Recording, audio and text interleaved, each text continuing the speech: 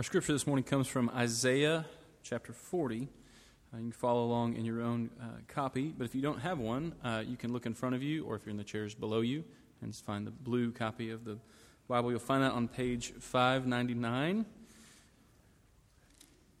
and we'll continue on to page 600. So we'll read the first 11 verses of Isaiah chapter 40.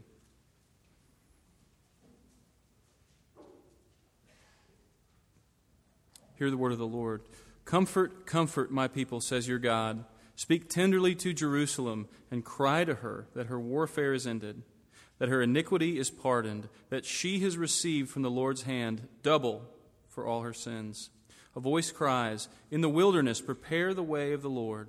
Make straight in the desert a highway for our God. Every valley shall be lifted up, and every mountain and hill be made low, and uneven ground shall become level, and the rough places a plain, and the glory of the Lord shall be revealed, and all flesh shall see it together, for the mouth of the Lord has spoken. A voice says, cry, and I said, what shall I cry? All flesh is grass, and all its beauty like the flower of the field. The grass withers, the flower fades, when the breath of the Lord blows on it. Surely the people are grass. The grass withers and the flower fades, but the word of our God will stand forever. Get you up to a high mountain, O Zion, herald of good news. Lift up your voice with strength, O Jerusalem, herald of good news. Lift it up, fear not. Say to the cities of Judah, behold your God. Behold, the Lord God comes with might, and his arm rules for him. Behold, his reward is with him, and his recompense before him. He will tend his flock like a shepherd. He will gather the lambs in his arms, and he will carry them in his bosom, and gently lead those that are with young. This is God's word.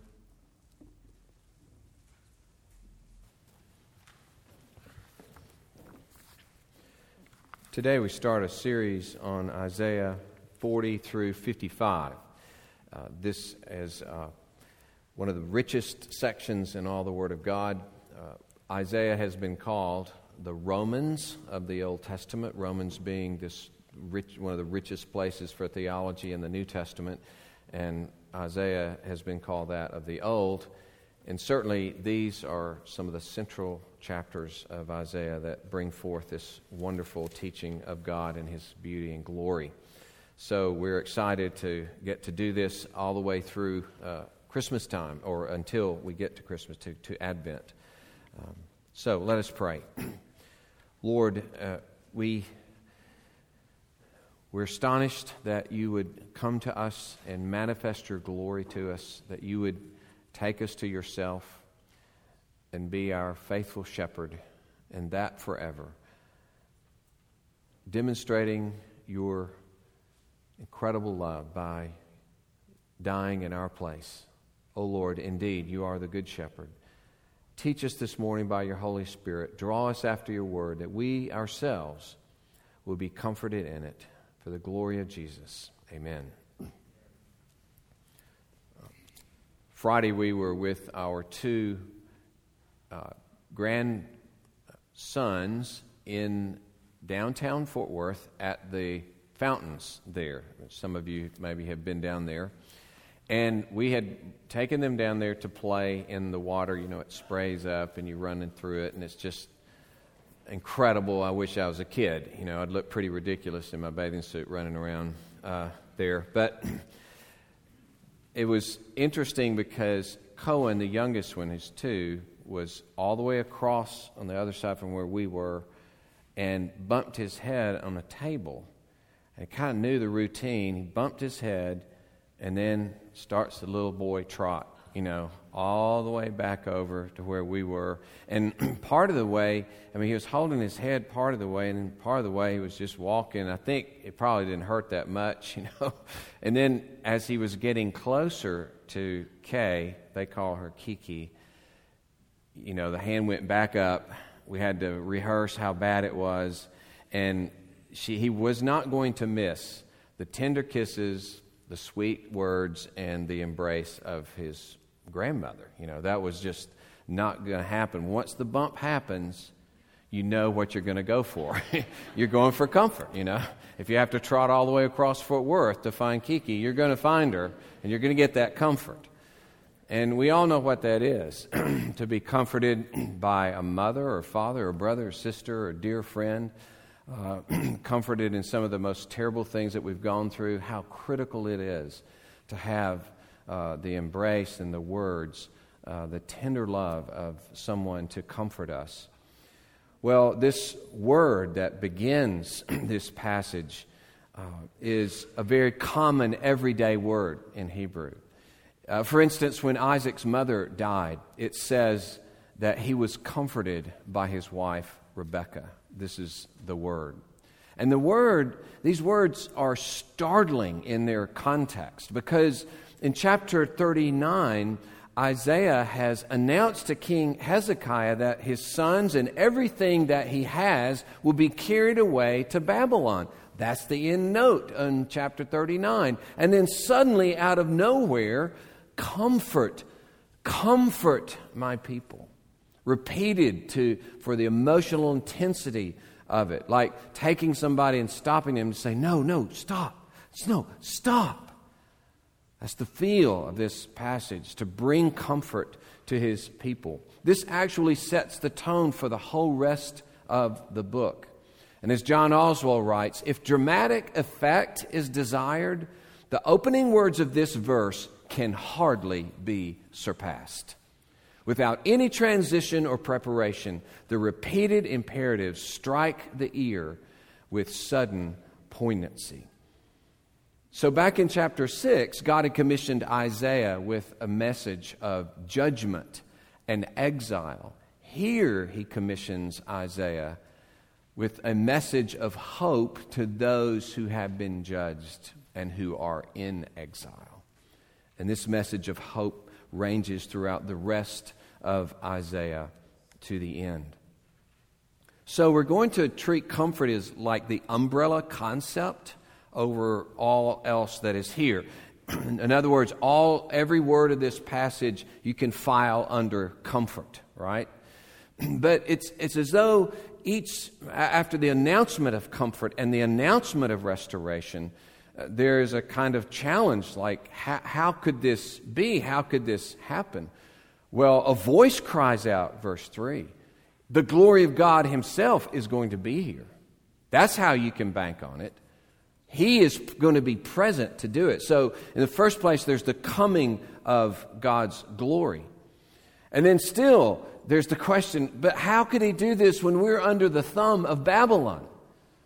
A voice says, again, cry out. Literally, it reads, yell. I like that from Alabama. It says, a voice says, yell. And I said, what shall I yell? That's one translation, actually. So, in the second place, then, first it's the coming of God, the glory of God, then the firmness of the Word of God, and then finally the coming of the power and compassion of God. Again, there's the announcement. Get up on a high mountain, cry out, lift up your voice, say to them, behold your God. So, in each case, it's tell them. It gets more and more intense, that they not make any mistake about what is coming down. So first he begins with this grand word of comfort, and God is actually called the God of all comfort. It's his self-appointed title. It's his own nickname. So it reveals him, it defines him, it shows you what you can expect of him, who he is, and what he will do for you. And notice how in verse 2, and if you have your Bibles open, it can really help there on page 599, if you're using a Pew Bible. As he says there, speak tenderly to Jerusalem, literally speak to her heart, or speak upon the heart. This means that the words of comfort would fall like gentle rain upon her heart, and she would be soothed by it. And it also has the idea of persuading her of my love. Speak to her heart, persuade her of these things. And the fact that he calls Jerusalem her is a wonderful sign. It's like, I'm owning you as my bride again. You who have been unfaithful to me, tell her that I and speaking this comfort to her. He says there that her warfare has ended. This means a time of service, a time of hard service, of burdensome work, military service. And he says her iniquity, though, is pardoned. This is taken from the sacrificial system, that kind of language. And it's kind of mysterious, like how is their iniquity pardoned? We find out later in Isaiah 53 when we read of the suffering servant. Bottom line is, this is not an atonement that Israel has made by being in exile. It's an atonement that God brings about, that God accomplishes. And certainly this is the basic message of the New Testament, that as we announce to all people that your warfare has ended. Your warfare is over. And in our context, in keeping with Christ and His accomplishment on the cross, we would say that your hard period of service under the guilt of sin and judgment is over. Your hard service of sin owning your heart is over. The hard service of alienation from God, of hopelessness and despair is over. It's ended. It's done with. And isn't it wonderful that the ultimate fulfillment of this message will be when God says in the final day, as He ushers in the new heavens and the new earth, all of your warfare is ended. It's done. There will be no more misery, no more tears, no more struggle with sin, no more relational brokenness, no more disease, no more death. It's ended. So this is a message that really governs for His people all of history and the final day itself. Well, under then this canopy of comfort, we have then first the coming of God's glory, coming of the glory of God in verses 3 through 5.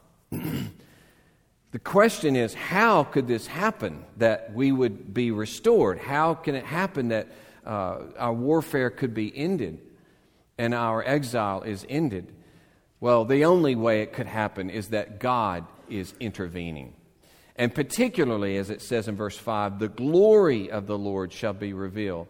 This means that God, in the fullness of His goodness and His greatness, will be on the scene to take action for you. God, in all of His fullness, in His goodness and His greatness, in all of His character and all of His strength, will act on your behalf. He will be on the scene. And notice that He comes out of the wilderness, just like the Psalms say He came out of the wilderness to deliver His people in Egypt. It says that He went through the desert to deliver her, so that Sinai is kind of like His hideout, right? His like mountain throne retreat from which He launches His blazing attack, sweeping across the desert to lay waste to Egypt. Psalm 68 talks about Him being the one who rides through the desert. And so in the metaphors of Scripture, the barren and dry, lifeless desert had been now the place where God spoke His life-giving law and covenant to His people. This lifeless desert has been the place of His life-sustaining work with manna and water. This lifeless desert was the place from which His life-saving deliverance has come. And so God has transformed the meaning of desert and wilderness, as He does for us as well. And so if you're a psychologist and you're doing a little mental test for a believing Israelite, his mental stability, and you're going to do a word association game, and you say, okay, I'm going to give you a word, you tell me what first thing comes to mind. Okay, all right, got it. Desert. Provision. No, well, obviously this kid's messed up. Let me try it again. Wilderness. Abundance. One more. Okay. Wasteland. Salvation. In other words, these things had been completely lost in terms of their association because God is the one who brings verdure and abundance in the midst of the desert. But you see, this wilderness way is said to, that there has to be this way made in the desert for this coming king. This is the metaphor of a king coming. And the voice is like the outrider who's announcing, make the way for the king, make the way for the king. But here in his sovereignty, because it says in verse 4, every valley shall be lifted up, every mountain and hill will be made low. It's as though God in his glorious presence just flattens everything. Nothing's going to stand in his way. There's no obstacle. He is coming. He is coming through the desert, and it will be made, and he will show up, and nothing will stop him from coming. And it's wonderful that his glory is showing up, because we read in Ezekiel at the time of the exile, the sad exit of the glory of God from the temple. There's quite a long description of the leaving of the glory of God from the temple. And there's the picture that he's gone. He's removed his favor. Israel has committed adultery repeatedly through her idolatry, and now he's abandoned her and he's turning his back upon her. He's casting her away. She's now left exposed and unprotected and destitute, helpless. But now his glory is back. That's the feel here. The glory is back. Now, in the oftentimes cheesy movie Armageddon, okay, Ben Affleck's character, AJ, is assumed to be dead when his ship doesn't make it to the rendezvous point on the asteroid. But last minute, he saves the day, and he shows up in their little pod that's traveling. And when that happens, there on the asteroid that's coming to destroy the Earth, one of the technicians goes to his girlfriend, played by Liv Tyler. And I love how he puts it as he's trying to tell her that he's back. He says, "Hey, your boyfriend's back." Remember the Angels, 1963. Some of these older people, you can check with them and they'll tell you about that. So here you see, it's a voice saying to Israel, not your boyfriend's back, but it's saying, your gracious and great and glorious husband whom you rejected is back. And he wants you back. He wants you back. He has come to rescue you. Amazing words that are said here to prepare this way. The glory of the Lord will be revealed. And this passage is quoted most fully in Luke 3, describing the ministry of John the Baptist. In fact, all the Gospels describe John's ministry with this passage. So it's obvious that the New Testament writers saw John as the great sign that this day of the appearing of God's glory had come, right? The appearing of God's glory had come in the person of Jesus Christ, in the appearance of God in the flesh, Jesus Christ. And so John can say in his first chapter that the one who created the world, the one who was with God, the one who was God, has come in the flesh. He became flesh, John says. He lived among us. We have seen his glory, glory as of the only Son of the Father. And Christ himself pointed even further to his own glory as it was associated with his crucifixion, saying in chapter 12, the hour has come for the Son of Man to be glorified. Amazing that he could speak of the crucifixion as being glorified. And then later in chapter 13, now is the Son of Man glorified, and God is glorified in him. This is how God is glorified, in showing himself to be the one who spends himself lavishly for sinners. That is who God is. And that's why this is so ultimately comforting to us, that when the glory of God shows up in the person of Christ, we're dumbfounded. This glory means the glory of a God who would humble himself to suffer in our place. Comfort, comfort my people. My glory will show up. And it will be like nothing you could have ever imagined. And it says here that all flesh shall see it together. This may have meant that both Gentiles and Jews will see it. It certainly, as it's worked out in history, means that more and more of the world will see it, so that people from every tribe and tongue and nation, we're told in Revelation 7, will give glory to this God, glory to this Lamb.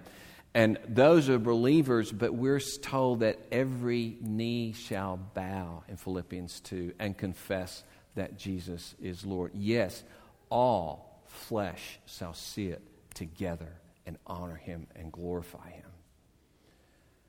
So this is the glory of God, the coming of the glory of God. And I just want to encourage you to search out his glory in the Word of God. Admire it, adore it, and realize, in a sense, what you're looking for. You're looking for beauty, the beauty of his character that bursts forth in the Word of God, the beauty of his greatness and his goodness that comes out of all places in the Word.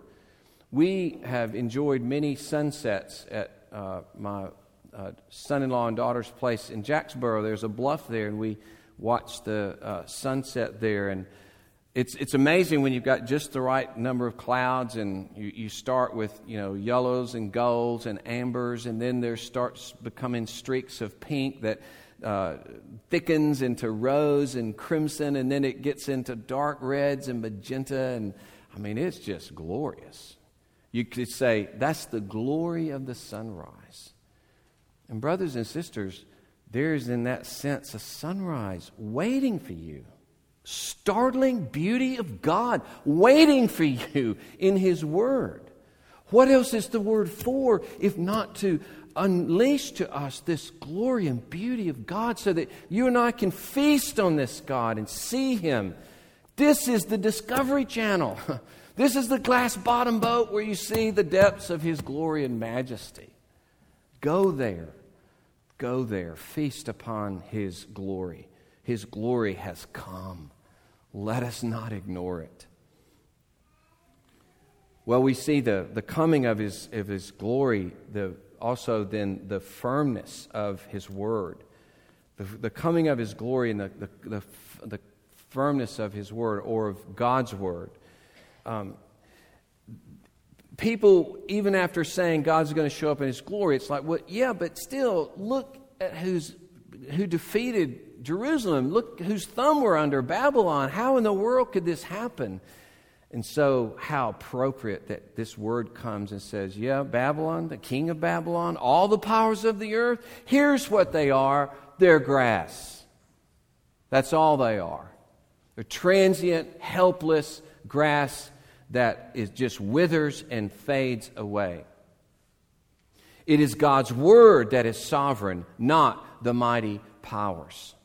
And this is picked up even from at the end of verse 5. The mouth of the Lord has spoken it. That's the end of the matter. Nothing, no one, no peoples, no king of Babylon or anywhere else can stop God's word. That word will stand forever.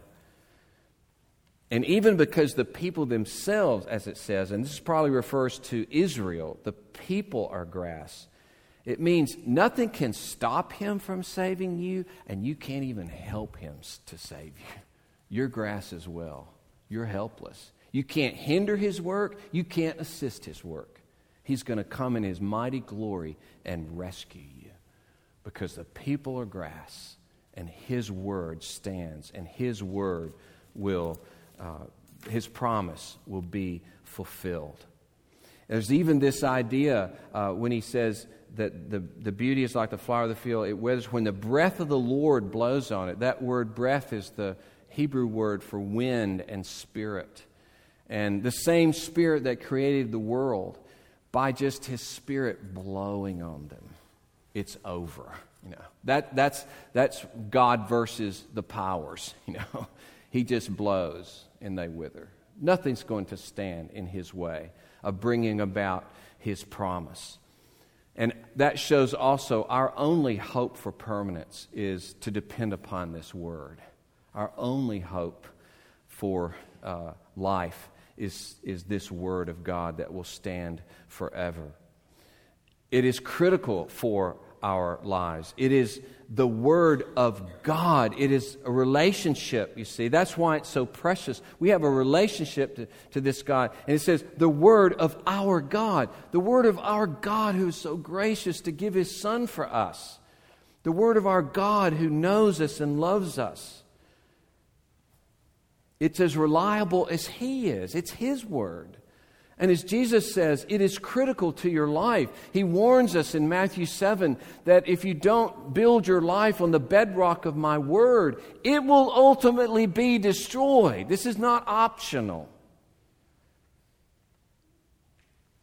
We were climbing Mount LeConte years ago when I was in college, and, not climbing, never climbed anything, but we were walking up Mount LeConte. And you get to certain parts of it where the path is like this narrow, and on one side is a 1,000-foot drop-off, but there's a cable there that makes all the difference in the world. And I'm telling you, there's not one of us would not hold on to that cable walking in a foot or foot and a half path on the side of a mountain. And I want to tell you, the Word of God is the cable that He puts in your hand. It's there for you. You got to take the cable. Don't ignore it. Don't think this is a light thing. It's like God says in Deuteronomy 32:47. He says, this is not a casual matter. This is your life. This is your life. Take hold of the cable. That's really the way you take hold of Him. That's the way you have relationship with Him. You can have no more relationship with God than you have knowledge of Him in His Word. Who is the God that you have a relationship with? Do you make it up? Did we just come from the thin air? No. We have to know Him in His Word as He reveals Himself there.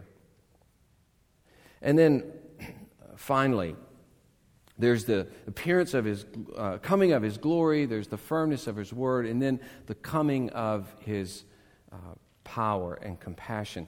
And really, parts A and B and C are the same thing. In other words, the coming of His glory is enlarged upon on this section.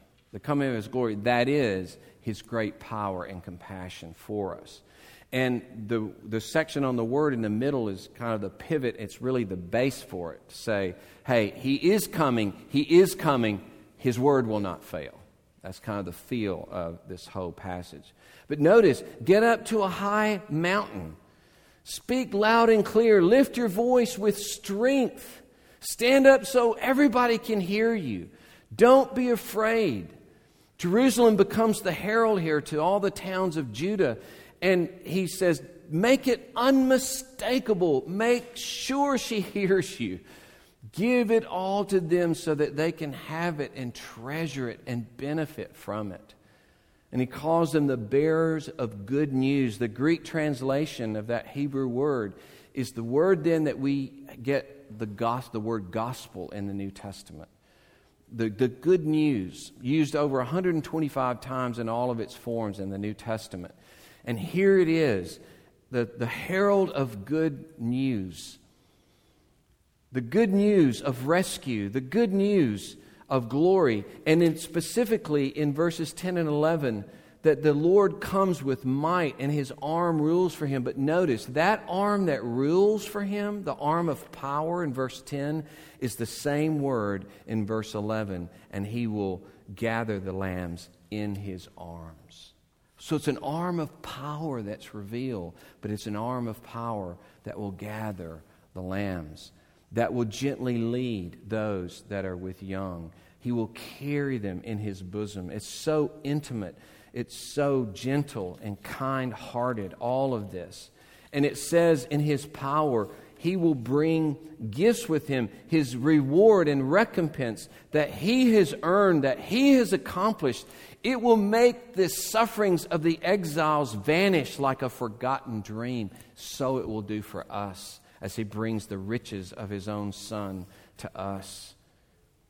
Isn't that amazing that God comes with all of His power directed to our good, comes in all of His power with reward and recompense for us? We've done nothing. We've earned the opposite. We deserve death and judgment. And He's bringing all the storehouse of riches to bear into our lives. And this powerful one who will tend the flock is finally revealed to the Lord as the Lord Jesus Christ, who says in John 10 that I am the good shepherd and I lay down my life for the sheep. So that His great power is directed to this end of accomplishing their salvation, of being crucified for them. Notice how God exercises His supreme sovereignty and glory by sacrifice. Tending His lambs, carrying them in His bosom. And so He is called in Hebrews the great shepherd of the sheep, where Peter says the chief shepherd. And brothers and sisters, it doesn't end in this life. In a description of the new heavens and the new earth, Revelation 7, they shall hunger no more, neither thirst any more. The sun shall not strike them, nor any scorching heat. For the Lamb in the midst of the throne will be their shepherd, and He will guide them to springs of living water, and God will wipe away every tear from their eyes. The Lamb who was slain will be their shepherd, in a beautiful mixture of metaphors. This one who loves you so much that He would sacrifice for you will be your eternal shepherd, forever bringing you to living waters. It will never end. That is the ultimate fulfillment of He will tend His flock like a shepherd. And let me just close with this. When John the Baptist was in his ministry, and this passage was associated with John, John used all of this in this way to say, prepare by repentance. Prepare by turning from everything else on which you depend and what you've given yourself to, and give yourself fully to this Lord who is coming. There's kind of a neat analogy, to think of the hostile environment of our own hearts. How resistant we can be to His authority and commands. How resistant we can be to His promise and His blessing. And we're to lay down the weapons of our stubbornness and to welcome Him, to run out to greet Him, to lay down garments before Him, to embrace Him and adore Him, to bow before Him, declare to Him our allegiance and love, to submit to His comfort, to submit to His salvation, to submit to His grace. This is our comfort, that we would then belong to Him. And it's not a cowering, resentful fear, not an angry submission, but like a joyful reception of this one who has done so much to win us to Himself. And so the hymn, take my life and let it be consecrated, Lord, to Thee. Take my heart. It is Thine own. It shall be Thy royal throne. May it be so more and more for each one of us. Let us pray. Lord, we praise You that You have rescued us, that You have died in our place. Lord, that You have brought Your glory to bear in our lives, so that even Paul can say, He has shown in our hearts the glory of God in the face of Christ. That is how You show Your glory, O God, in the person and work of Jesus Christ. May we embrace that glory. May we rejoice in that glory. And, O Lord, as You say also, we are being made in the very image of that glory, being conformed to that glory, so that we would as well begin to look more and more like Christ in our sacrificial love for one another and for the world. And so indeed, as Isaiah says later in chapter 60, arise, your light has come. The glory of God has risen upon you, and the nations will come as they see it. Oh Lord, how amazing that your glory could have arisen upon us and manifest itself even in our very lives as we more and more are conformed to the beauty of your character. Oh, we praise you for glory that will be forever in the presence of Christ. Amen.